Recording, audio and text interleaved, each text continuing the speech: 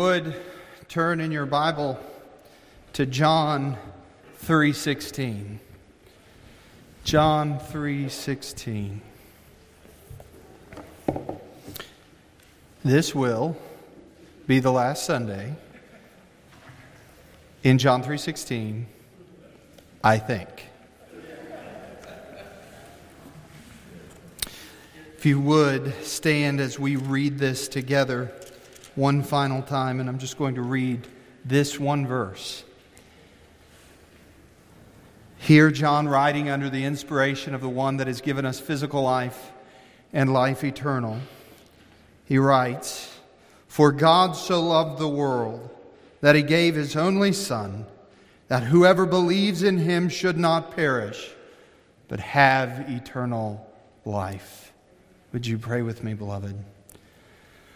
Father God, we come into your presence this morning, humbled by your word and your demonstration of love and compassion and kindness to those who are ultimately, at our core, evil apart from you. Father, the task that is before me this morning of describing the reality of the begottenness of the Son is beyond my capability, and Father, it's certainly beyond our comprehension and ability to understand in this room perfectly. So I pray that you would have your will and your way during this time. I pray that we would be attentive, give me clarity of speech, that we might understand this glorious truth that you've sent your only Son into the world. In Christ's name, amen. You may be seated. So as we've been dealing with this particular passage for some time, we've talked about the reality that the context of John 3:16 is the brokenness of the world, the relational, intellectual, and spiritual brokenness. The world is a fallen mess. We can't interpret John 3:16 rightly until we get the context of the fallen world rightly understood. We also talked a few weeks ago about the love of God in this verse, that God is demonstrating his love toward a world that is broken and fallen. That love, we said, was triune in form and ultimately beyond our comprehension fully. Robert Trail, we quoted as saying, "Where God the Father is the lover and the Son is the beloved, who can tell what love this is? Here, faith must believe and adore and cry out, 'Oh, the depths.'" It's my contention that sadly so many in the church are viewing the love of God in John 3:16 from such a tepid, light viewpoint that they would never cry out, "Oh, the depths," because it's just sentimentality. It's just a human, horizontal kind of love that they're reading into the text. But what we have here is the Father loving the world with a divine love. And of course we understood and went on to learn about the difference between the beneficent love of God, that is God's disposition towards the world, is also distinguished from his benevolent love, that is his acts toward the world. He makes the sun to shine on the just and the unjust. Even St. Angelo gets rain every once in a while. That is benevolence from God. But there is particularly, and we find the reality of that particular complacent love of God here in John 3:16. And that complacent love is his particular love, his special love for his Son, the Lord Jesus Christ, and for all who are in Christ. It's why it's so important, I think, that we've got to stop asking people, "Are you saved?" Because that's been so diluted in our culture for so long. The question you need to ask is, "Are you in Christ?" Dallas, are you in Christ this morning? Yes, glory to God for that reality. That is such a joy that we can know and we can rest in the reality that God doesn't love us this morning, beloved, because of who we are. He loves us because who we are in. And the love that he has had for his Son is an eternal love that will not change in any respect. We don't have to wake up in the morning and go, "I wonder if God still loves me." Because to question that reality would be to question whether or not he still loves his Son fully, and he does. And last week we looked at the reality that this verse, I don't know if you've ever, I don't know if I used this analogy, I thought about it last week, but when I was a little kid, My dad got really nice pair of binoculars, and my job as a child in my father's household was to find the best of his tools and his toys and use them the way a 5-year-old would use them. You take a pair of binoculars and you don't look through it this way, you look through it that way, because that's cool, right? Everything's smaller instead of bigger. Well, that's kind of what people have done, I think, with John 3:16. For God so loved the world, that means Jesus died for everyone. Friends, that you can't read the verse without seeing the narrowing effect. Now, he is demonstrating his love for the entire world, but the entire world is not what he has come to save. He's come to save those who believe upon his Son, and those alone that believe upon him. There is no hope for salvation if we are not in Christ. And so we talked about that narrowing effect and used the analogy, which, by the way, I hate using analogies. Some people say you don't use analogies enough. No, because here's the reality. Analogies always break down at some point. And so my mind just throughout the week goes, that was almost but not quite. That's the way analogies work. We use the analogy of the lake. The love of God is the lake, and the river is the sending of the sun. The cup is the reality of the believing on the Son of God, that those then that drink in the gospel, who have been born again, will not perish, but have through Christ eternal life. But the greatest misunderstanding is not the world, though I think it's the understanding of world in John 3:16 is misunderstood. It's not the love, though I think it's watered down. Beloved, I come to you this morning with a solid belief in my heart that the greatest misunderstanding of John 3:16 is the gift that is given to each one of us. He gave His only Son. Some texts are going to render that only begotten Son. There is a semantical argument to be had, and whether there are motives behind the translations. I'm not going to get into all of that because I think it's less consequential than what we are going to get into. And that is the reality that God sent His monogenes, His only Son. Well, we need to have an understanding of what that means. When you say, well, Jay, that just means Jesus. Yes, but who is Jesus? Well, that's not a hard question to answer. Yes, it is. It took hundreds of years. Do you remember in Matthew 8, there's that question from the disciples, who is this? Even the winds and the waves obey Him. If we come to the question of who is Christ, and we think that's an easy question, I promise you, we haven't understood Christ. We haven't understood what the gift is here in this text. In fact, the church has been reflecting on the question the disciples asked, who is this, for the past 2,000 years. And I would contend with you, and I hope you would agree with me by the time we're done today, that the hottest part of that debate came in the first 500 years of the church. Who is Christ? And what is He like? It has been something that we've had to wrestle with in the church. It's not a small task to answer that question. And I can tell you this. Over and above any sermon I've ever preached, over and above any word I've ever wrestled with, this week has kicked my tail. And there is a reality that when you come to the second member of the Trinity and seeking to comprehend who He is and expound upon that reality, it should bring you to your knees. Called every one of my friends who have gone and gotten their theological education, and I just kept saying, am I missing something? And the answer was probably, but just preach what you're going to preach anyway. And friends, I think that there's certainly areas where we all need to grow in our understanding of the person and the work of Christ. But I think the church has given us, by the providence of God, a very clear definition of who He is. We just need to understand it. So the title of the sermon this morning, I don't often hang on titles, but I want you to understand it. The Road to Chalcedon. We're going to get to the Chalcedonian definition.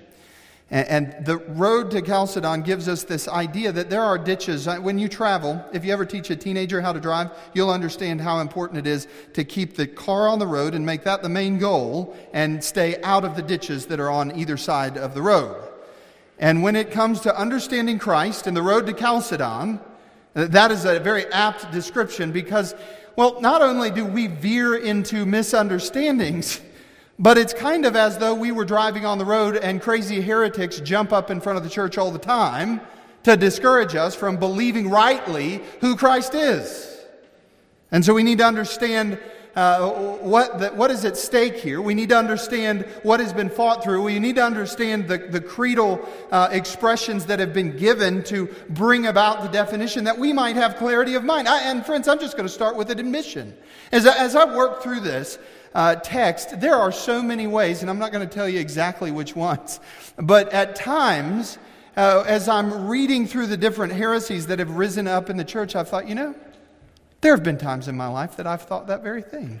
And I'm so thankful that the church has risen and formulated creeds to help Jay Clatworthy. If y'all aren't helped today at all, just stand by and let me get this out of my system.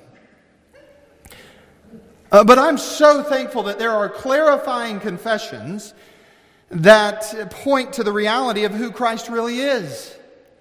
And you might get to the very end of what we're going to deal with today and come away and say, well, I already understood that, and it's so simple, just say it. But friends, I think unless we deal with the no, not that, we don't really truly understand. And even then, we continually need our minds renewed by the power of the Spirit of God that we would know rightly who Christ is and what it is that He's done for us. We'll never worship rightly in light of John 3:16 without understanding completely the person of Christ. And so here on our road to Chalcedon, we don't want to fall into the ditches. We come this morning much like Anselm, who wrote Cur Deus Homo. Why did Christ come? That was his seminal work in the 11th century. And we're going to answer that question today too. And what we find in the first, again, I mentioned earlier, 500 years, is that the church was wrestling with wanting to understand who Jesus is. And there were many challenges, but the central conviction of the church is that to do justice to the understanding, the person and the work of Christ, we could not betray either the full humanity of Christ or the full deity of Christ. And to confuse either part or the unity of the whole would leave us with a deficient understanding of Christ and one that does not save. Hear that. The reason, listen, if you read, I'm always kind of torn. Because if you read George Whitefield, that great Calvinist of the Great Awakening, he was always able to write to John Wesley, that knothead Methodist who constantly used foolish ways of arguing, and he was so winsome. My dear brother, I pray that you would come to see this. He was just so kind. And I love that. I love the kindness. But y'all, I got to admit something. I also love when you rewind to the first 500 years of church history, and it is like ecclesiastical cage fighting. Like they are writing to each other going, St. Nicholas, kids, don't mimic this, but he went about punching heretics. And why? Because this was important. And if you come away today going, well, I've always believed that, you've only always believed what the Chalcedonian definition teaches because you are beyond that definition and the beneficiary of its impact on Western Christianity. So allow that to be the ground for your worship too. But this is an important issue. It's one that I think we gloss over far too often. And what we have to see is the church has not necessarily been... Friends, when Jesus promises that the gates of hell won't prevail against the church, it's not because Jesus wonders, I wonder if they're going to be okay or if there's going to be some demonic chasing of the church. He knows what's going to happen. The church, and some people might just say, why can't we just come up with a simple statement that we just all believe in Jesus? Well, if John 3:16 wasn't set in a world that is fallen, intellectually, spiritually, emotionally, and otherwise, we could all do that. The problem is we live in a dark world, and as soon as we exert a positive truth, there are going to be false teachers that will arise and seek to drag us in the wrong direction. And so what the church is doing here is not trying to pick fights. The fights come to the church, and the church is not dogmatic. They're bulldogmatic about who Christ is and what it is He's accomplished. And I would contend with you this morning, if you want to know why the church is weak today, it's because we don't have the same moral fiber. And nobody wants to stand and give a definition that would cause the person in the seat next to him even to be uncomfortable. These people were willing to die. Why? Because it's important. Don't let your political religious freedom lull you to sleep thinking that the judgment day is going to be lessened somehow because you lived in a society where there was religious tolerance and freedom.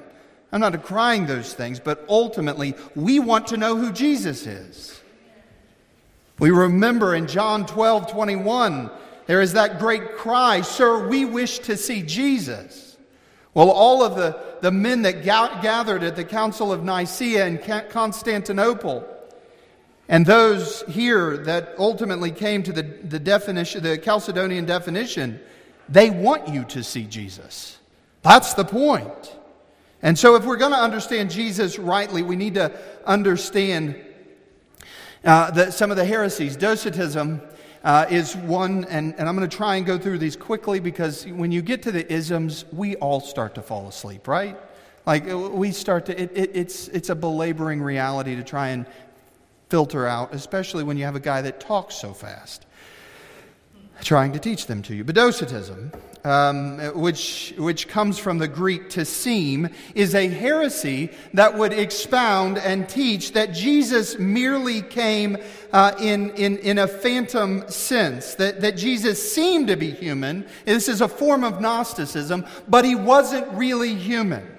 The church would speak to that. Or Arianism. Arianism was again condemned at the Council of Nicaea in 325. The Arians were people who followed Arius that were concerned with the transcendence of God and the monotheistic God. And so their assertion is that God cannot share His being with anyone else. If He did, we would no longer be talking about monotheism. And only God is eternal and everything else is created. And so the Arian assertion, remember, simply is this: there was a time when Christ wasn't.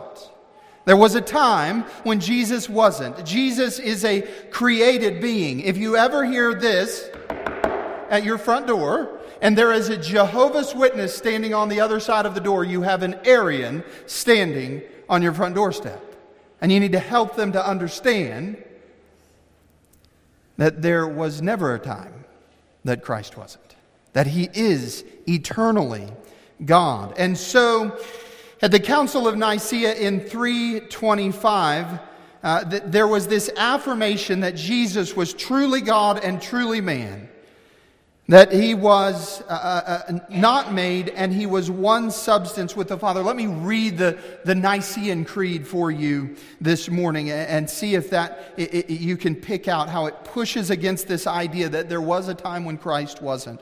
I believe in one God, the Father Almighty, maker of heaven and earth, and of all things visible and invisible, and in one Lord Jesus Christ, the only begotten Son of God, begotten of His Father before all worlds, God of God, light of lights, very God of very God, begotten, not made, being of one substance with the Father, by whom all things were made, who for us men and our salvation came down from heaven, was incarnate by the Holy Ghost of the Virgin Mary, and was made man, and was crucified also under Pontius Pilate. He suffered and was buried, and on the third day He arose again according to the Scriptures, and ascended into heaven, and sitteth at the right hand of the Father, and He shall come again with glory to judge both the quick and the dead, whose kingdom shall have no end. And I believe in the Holy Ghost, the Lord and giver of life, who proceeds from the Father and the Son, who with the Father and the Son together is worshipped and glorified,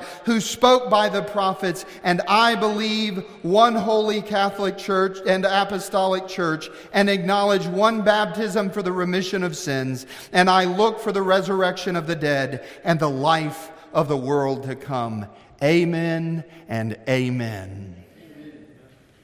What a joy it is that we are the benefactors of that great sweeping statement. And we could spend, trust me, this old boy could spend months in just the Nicene Creed unpacking all that's there. Don't worry, I won't. But we really do need to get to the meat of what's going on in that particular assertion. Really what the church is wrestling. See, there's Missouri coming out. Wrestling with is the oneness of God and the threeness of God. That there is one triune God and one only. And so how do we speak of the oneness of God and yet at the same time speak of the threeness of God? And so there are these two categories that come out of the theological work, and it doesn't lord over the text, it comes under the Word of God. What do we know of the Word of God is really what the Nicene Creed is seeking to understand. And so when it comes to the oneness of God, we know that there's one true God. And so there is this word nature or being or essence that comes out of the discussion. In the Greek, Dion, you have ousia, which is then, as we move along, it comes to be expressed as homoousia, of one nature or one being. And again, the Arians would deny this, that the three members of the Trinity are not of one essence because there was a time when Christ was not. That was their error. And so we have to ask this question then. So there is, when we talk about the oneness of God, we're talking about His nature. And so we have to come to that nature and we ask this question. What is that nature? What is God? And the way that we answer that question typically in Western Christianity is by answering the attributes of God, giving the distinction of His omnipresence and His omnipotence and His aseity and all of who God is by nature. And what the Nicene Creed lays down for you and I is that the ousia, the nature, the being, the essence is all one in God. There is one nature in God. But then we move on to the threeness of God, and we come to the hypostasis, or the persons of the Godhead, that there are three distinct persons in that one ousia. In the one nature, there are three persons. They're distinct. And so the question then becomes, are you all still buckled up and with me? All right. I'm telling you, we're not in the deep end. We're in like the deepest of the deep ends. So the question that we then have to distinguish as we work through the text is, how do I distinguish the persons from the nature? How do I distinguish the ousia from the hypostasis? And the answer to that question is, well, that we first of all distinguish by what we don't distinguish by, and that is by the attributes. That each three members of the Trinity all have the same nature, the same attributes, the same deity. They share those things, and not one of them lays any of those parts down. And so the area of distinction then comes not in the nature of the triune Godhead, but in the persons of the triune Godhead. And in that is the personal relationships, how they relate to one another. And so we have to ask the question, what makes the Father the Father? Is it that the Father has more attributes than the Son? Now, Arius would probably answer that question, yes. But we would answer that question in accordance with the Nicene Creed, no. The Father is not the Father because He is more God than the Son or He has other attributes. The Father is the Father by nature of His relationship to the Son. He has fatherhood. And you can't think of the Son without the Father. You can't think of the Father without the Son. And so what the church did was then to begin to think about the relationship between Father and Son in terms of what was called eternal generation. The eternal begetting of the Son. He is the monogenes of the Father. And you go, okay, now I'm thoroughly confused. Welcome to the club, my friend. This is high above our thinking, as it should be. This is the one true triune God of all of the universe. What we need to understand is when we read the word begotten, we are not there to infer the same kind of conjugal natural relationship that we have with our fathers. I'm going to try to deal with this delicately. This is not like sonship that we have. The sonship that all of us in this room have is there was a time that we weren't. And then your parents did something, and then you were. And what Arian heresy wants to do is make somewhat of the same assertion that the Father did something and then the Son was. And the Nicene Creed would say, no, there was never a time that the Son wasn't because of eternal generation. Jesus was not begotten in the way that we are. And so what we need to understand again is this is relational. The Son is from the Father generates the Son, the Spirit proceeds from the Father and the Son. All you need to do to have good Nicene theology is just speak about the Father, the Son, and the Spirit the way the Bible does. Because that's what it teaches. The Father generates the Son eternally. The Son is from the Father. The Spirit proceeds from the Father and the Son. And this word processions is so important in understanding the persons and how they relate to one another. Divine processions. The three share, again, the same attributes. But they're eternal, their relations. The other part, not only are we generated differently than the second member of the Trinity, His generation is eternal. Also, the relationship inside of the Trinity is different. There was a time when I did not have a Texan in my family.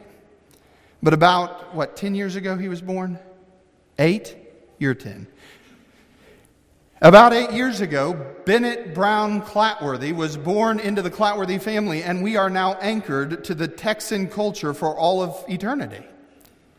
That relationship has changed. It's temporary. But inside the Godhead, the relationship is eternal. It always has been. There never was a time when there wasn't perfect unity in the Godhead relationally in the three persons.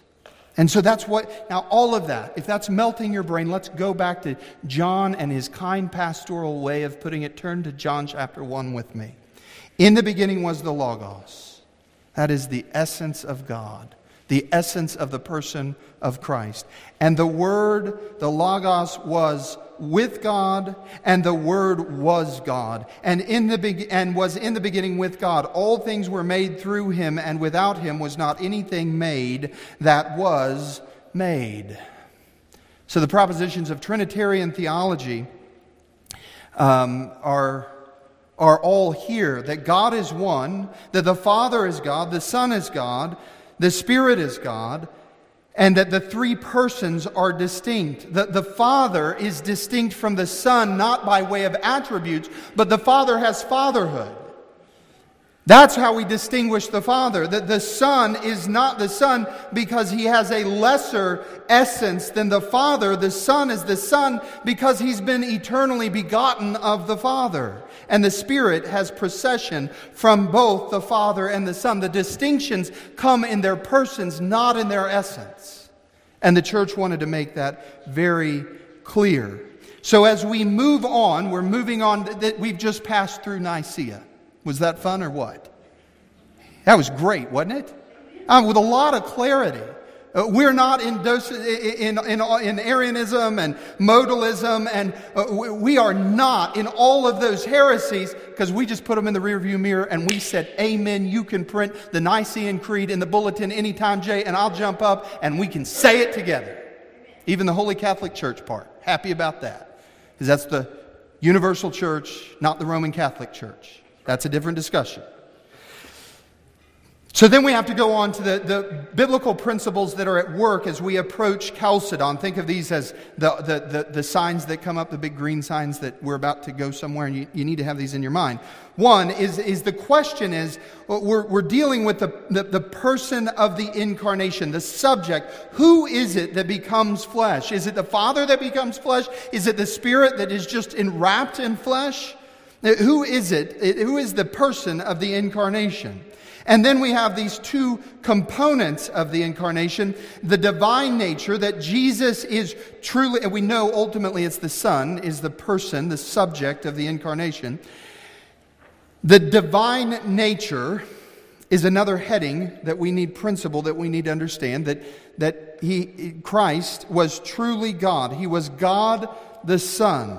We have the second member, the second person of the Trinity here, adding to himself another nature. Look at verse 14 of John chapter 1. All you need is the Gospel of John, the first 3 chapters, to be Nicene and Chalcedonian, and there are others, but here we have good Christology that John's working out. Verse 14, and the Word became flesh and dwelt among us.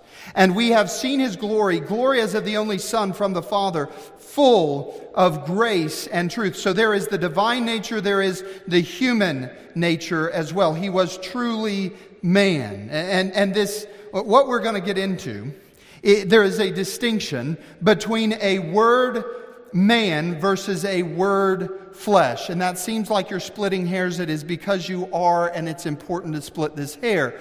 One would say a word flesh, that the second person of the Trinity merely took on a physical body. The other, a word man, takes on the connotation that not only did Jesus take on flesh, but an entire human composition. A body, a soul, a spirit. Jesus has 2 natures that are complete, one divine, one fully human. Neither truncated into the other, and they both have a perfect unity. So the key question between Nicaea and Chalcedon was how to relate the 2 natures of Christ together and how to speak of Christ's unity. Now again, here we're going to deal again with persons and natures. We're going to deal with the subject of the incarnation. Now I'm going to try to quickly but helpfully go through 3 different heresies that are confronted in the Chalcedonian statement. One is Apollinarianism. If you're taking notes, put in parentheses next to Apollinarianism, 1 person, 1.5 natures. This view, attributed to the bishop of Laodicea, he taught that while in all other human beings there are a body, a soul, and a spirit. There's an argument about trichotomy or dichotomy. They're not here to do that today. But in Christ, there's only a human body and soul. The divine Logos, the Spirit, has taken over where the human spirit would be. Well, what is the problem with Apollinarianism? With kind of meshing the humanity and the deity in such a way that just a part, now remember, in Apollinarianism, just a part of the deity takes over the humanity of Jesus. Only about half, if we're dichotomist people. But the problem ultimately with Apollinarianism is that part of the human nature is swallowed up into the divine, and so you don't have a true human being in the fullness. And so the Chalcedonian definition is going to push against this as heresy because it is truncating the 2 natures in Christ. Nestorianism is the next error, and this is, if you again want a quick parenthetical that I think is helpful, maybe it's not to you, is 2 persons, 2 natures. In Nestorianism, this is the view that there are 2 separate persons in Christ, a human person and a divine person, 2 completely different people. This view ultimately was rejected because nowhere in Scripture do we see that a human nature of Christ is an independent person deciding to do something contrary to the divine nature. Ultimately, the problem here is that there is a divide between the human and the divine nature, the human and the divine persons, and there is no unity. So Nestorianism breaks down the unity of Christ's hypostatic union, of His divinity, and we need to push against that. The third is Eutychianism. Didn't learn that one in school, did you? And this is the error here. If you want a helpful parenthetical, is one person, one nature. What is really being taught here is Eutychius taught that the human nature of Christ was taken up and it was absorbed into the divine. So if we're going to think about Apollinarianism, again, there's a component of Jesus' humanity that's absorbed into the divine. That's an error. Nestorianism is a dividing of the human and the divine natures, two distinct persons. They are two separate entities. Here in Eutychianism, I like to think of things really simply, and I'm sure that this is going to mess it up for some of you, but it's like you take the person of Christ and the two natures and you throw them in a blender, and what comes out is Jesus. Well, the problem is there's no distinction between the human and the divine. And that becomes problematic in the way that the Bible speaks of Jesus. And so we come to the Chalcedonian definition. I know you were waiting with bated breath. Let me read it here for you. We then, following the Holy Fathers, all with one consent, teach men. This is the last time that the church was ever unified about it. No, I'm kidding.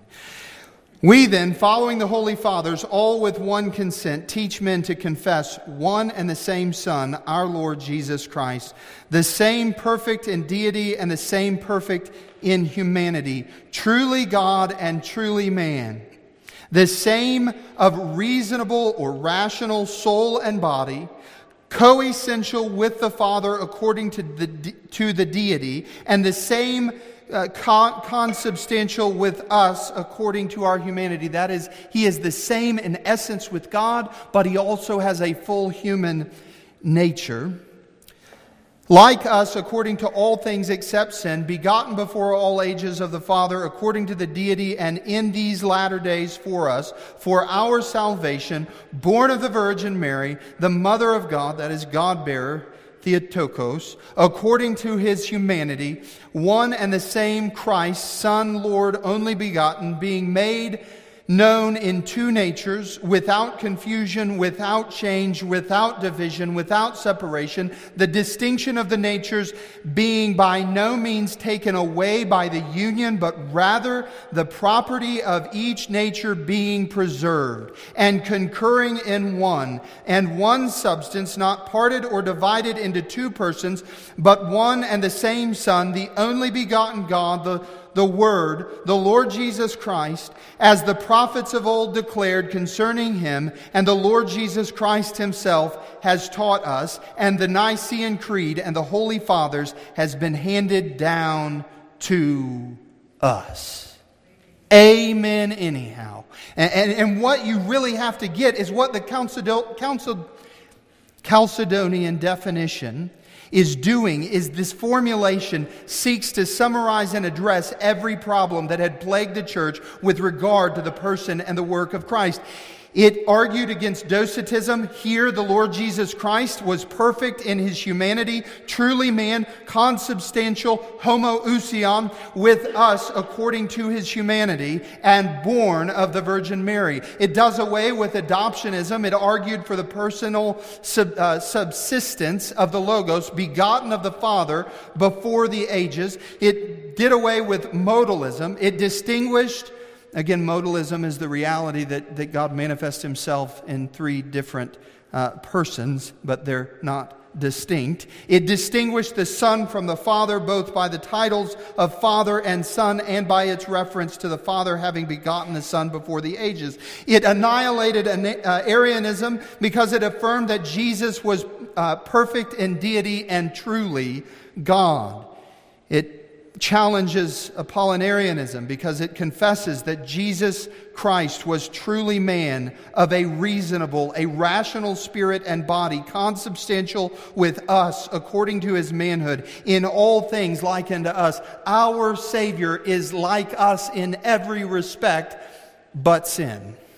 That's what they sought to make clear. In Nestorianism, it affirmed that Mary was the God-bearer, not in order to exalt Mary, but in order to affirm Jesus' true deity and the fact of a real incarnation. It also spoke throughout of one and the same Son and one person and one subsistence, not parted or divided into two persons, and whose natures are in union without division and without separation. There is perfect unity, not two different people in the Godhead, not two persons. And it dealt with Eutychianism in that it confessed that in Christ there are two natures without confusion and without change, the property of each nature being preserved and concurring in one person. So let's summarize this morning, shall we?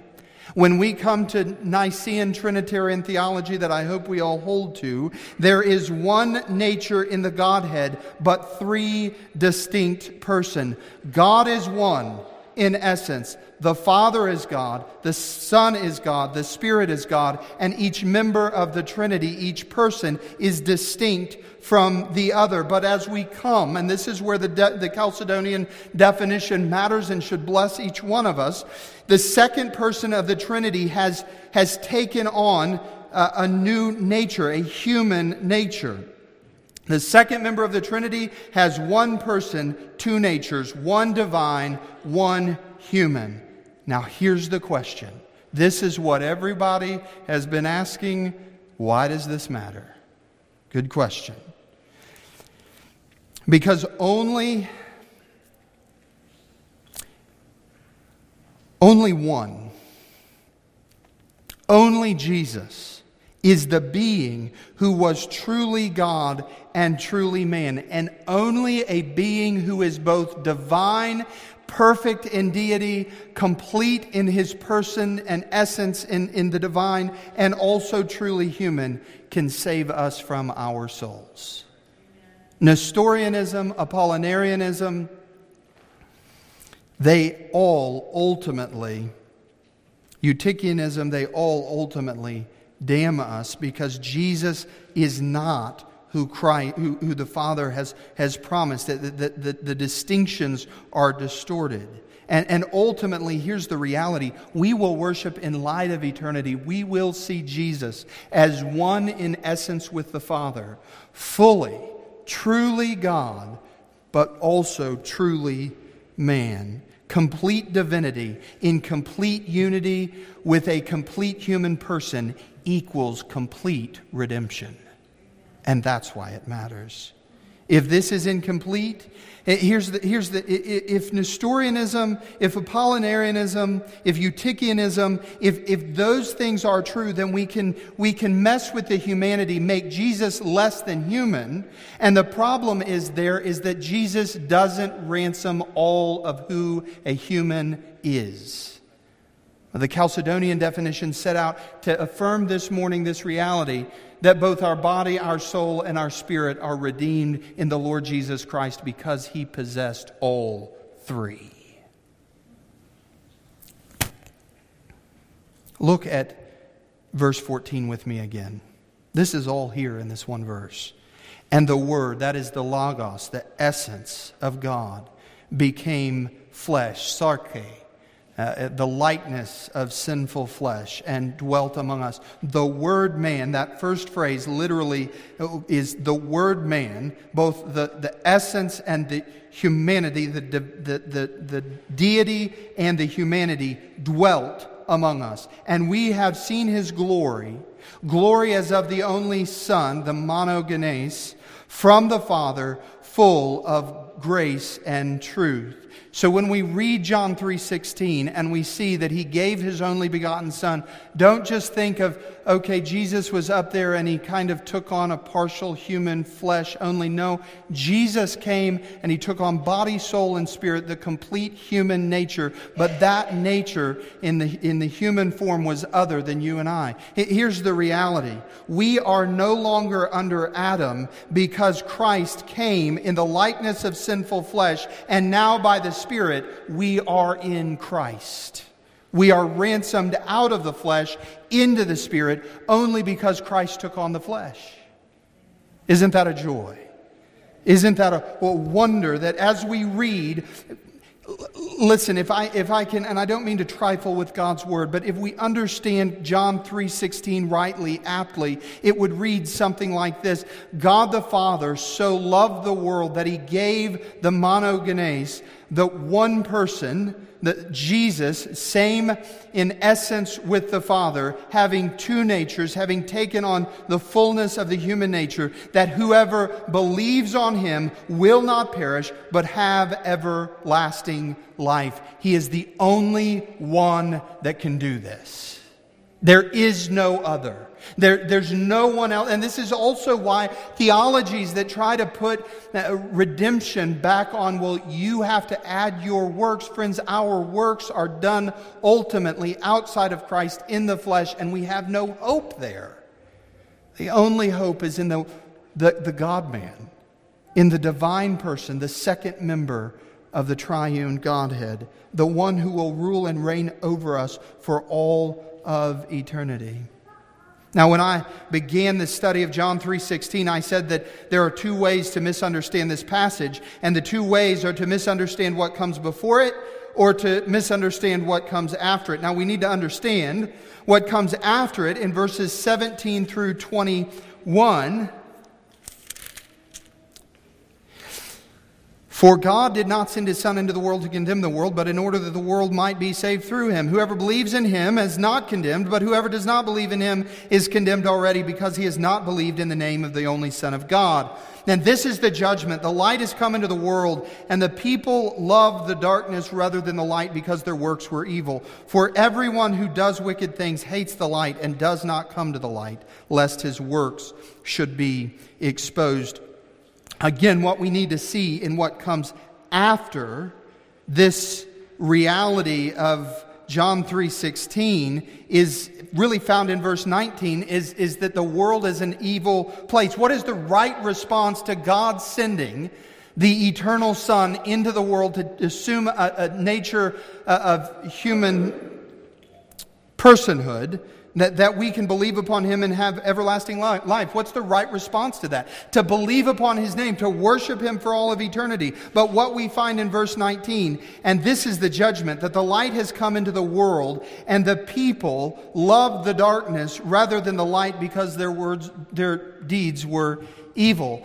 God sends His only Son, eternal in His essence with the Father, taking on human flesh, spirit and soul, so that we might have everlasting life, and yet the world still rejects Him and despises Him. That's how fallen this world is, and we need to understand that.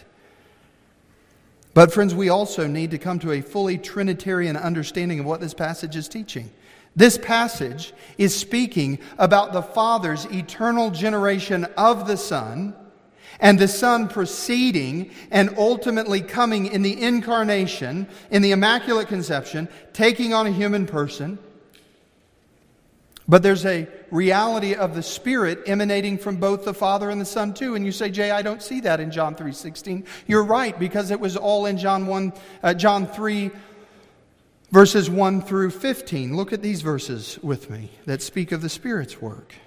Now, there was a man of the Pharisees named Nicodemus, a ruler of the Jews. This man came to Jesus by night and said to Him, Rabbi, we know that you are a teacher come from God, for no one can do these things that you do unless God is with him. And Jesus answered him, Truly, truly, I say to you, unless one is born again, he cannot see the kingdom of heaven. Nicodemus said to Him, How can a man be born when he is old? Can he enter a second time into his mother's womb and be born? Jesus answered, Truly, truly, I say to you, unless one is born of the water, regeneration, and the Spirit, he cannot enter the kingdom of God. That which is born of the flesh is flesh, and that which is born of the Spirit is spirit. Do not marvel at what I say to you. You must be born again. The wind blows where it wishes, and you hear its sound, but you do not know where it comes from or where it goes. So it is with everyone who is born of the Spirit. Nicodemus said to Him, How can these things be? Jesus answered, Are you a teacher of Israel, and yet you do not understand these things? Truly, truly, I say to you, we speak of what we know and bear witness to what we have seen, but you do not receive our testimony. If I had told you earthly things and you did not believe, how can you believe if I tell you heavenly things? No one has ascended into heaven except he who descended from heaven, the Son of Man. And as Moses lifted up the serpent in the wilderness, so must the Son of Man be lifted up, that whoever believes in him may have eternal life. God the Father sends the Son, the only begotten, eternally begotten, and then from the Father and the Son proceed the Spirit. What we are taught in this passage is the fullness of the redemptive work of the triune Godhead, that there is no way for us to believe apart from the work of the Spirit proceeding from the Father and the Son. And there is no redemption unless the Son is sent by the Father. It is all ultimately then in the eternal counsel of the triune Godhead. And this is how John could claim, as he began to defend the church, talk about defending errors. That didn't start at the Council of Nicaea or at Chalcedon. It started right here in 1 John chapter 1. Turn with me there if you would like.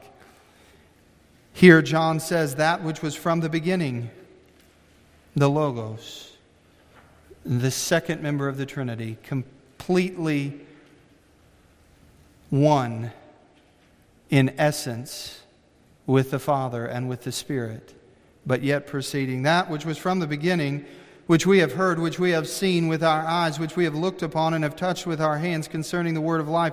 The life was made manifest, and we have seen it and testified to it. This was a real person. That's the important reality that John's asserting. And testify to it and proclaim to you eternal life, which was with the Father and was made manifest to us. That which we have seen and heard we proclaim also to you, so that you too may have fellowship with us. And indeed our fellowship is with the Father and with His Son, Jesus Christ. And we are writing these things so that our joy may be complete. Beloved, why is it that Jesus had to come? Well, we learn that there are really 4 reasons. He came in order to fulfill God's original intention for humanity, to bring us to glory, to destroy the power of death and Satan, and in order to become a merciful and a faithful high priest. And He does that by assuming a human nature. Jesus is truly God and truly man, and that is what has been given for you. Allow that to fuel your worship both now and throughout eternity. Would you pray with me? Father God, we come into your presence trembling at all of this historical theological reality, because it's not just historical and theological, it's personal. The reality of your incarnation is who you are, that you are one in the divine essence, in the triune Godhead, but in 2 persons, truly God and truly man. And so we come before you this morning, worshiping you for condescending to those who were yet dead in their trespasses and sins. And Father, we thank you that before the foundation of the world, you determined to send the Son. And in the fullness of time, you have sent the Helper, the Spirit, that you would open the blinded eyes of fallen man, that we would turn from our sin and believe upon Christ. Father, might we glorify you in who you are fully in your triunity in the work of redemption. Might we step away realizing ever more, by understanding more of who you are, that we had nothing to do with our redemption. That it ultimately is all by your fatherly hand through the Son in the power of the Spirit. Father, we will praise you now and throughout all of eternity, because what you have given for us, that is your only begotten Son, monogenes, the only one that could save us from our sin. In Christ's name, amen.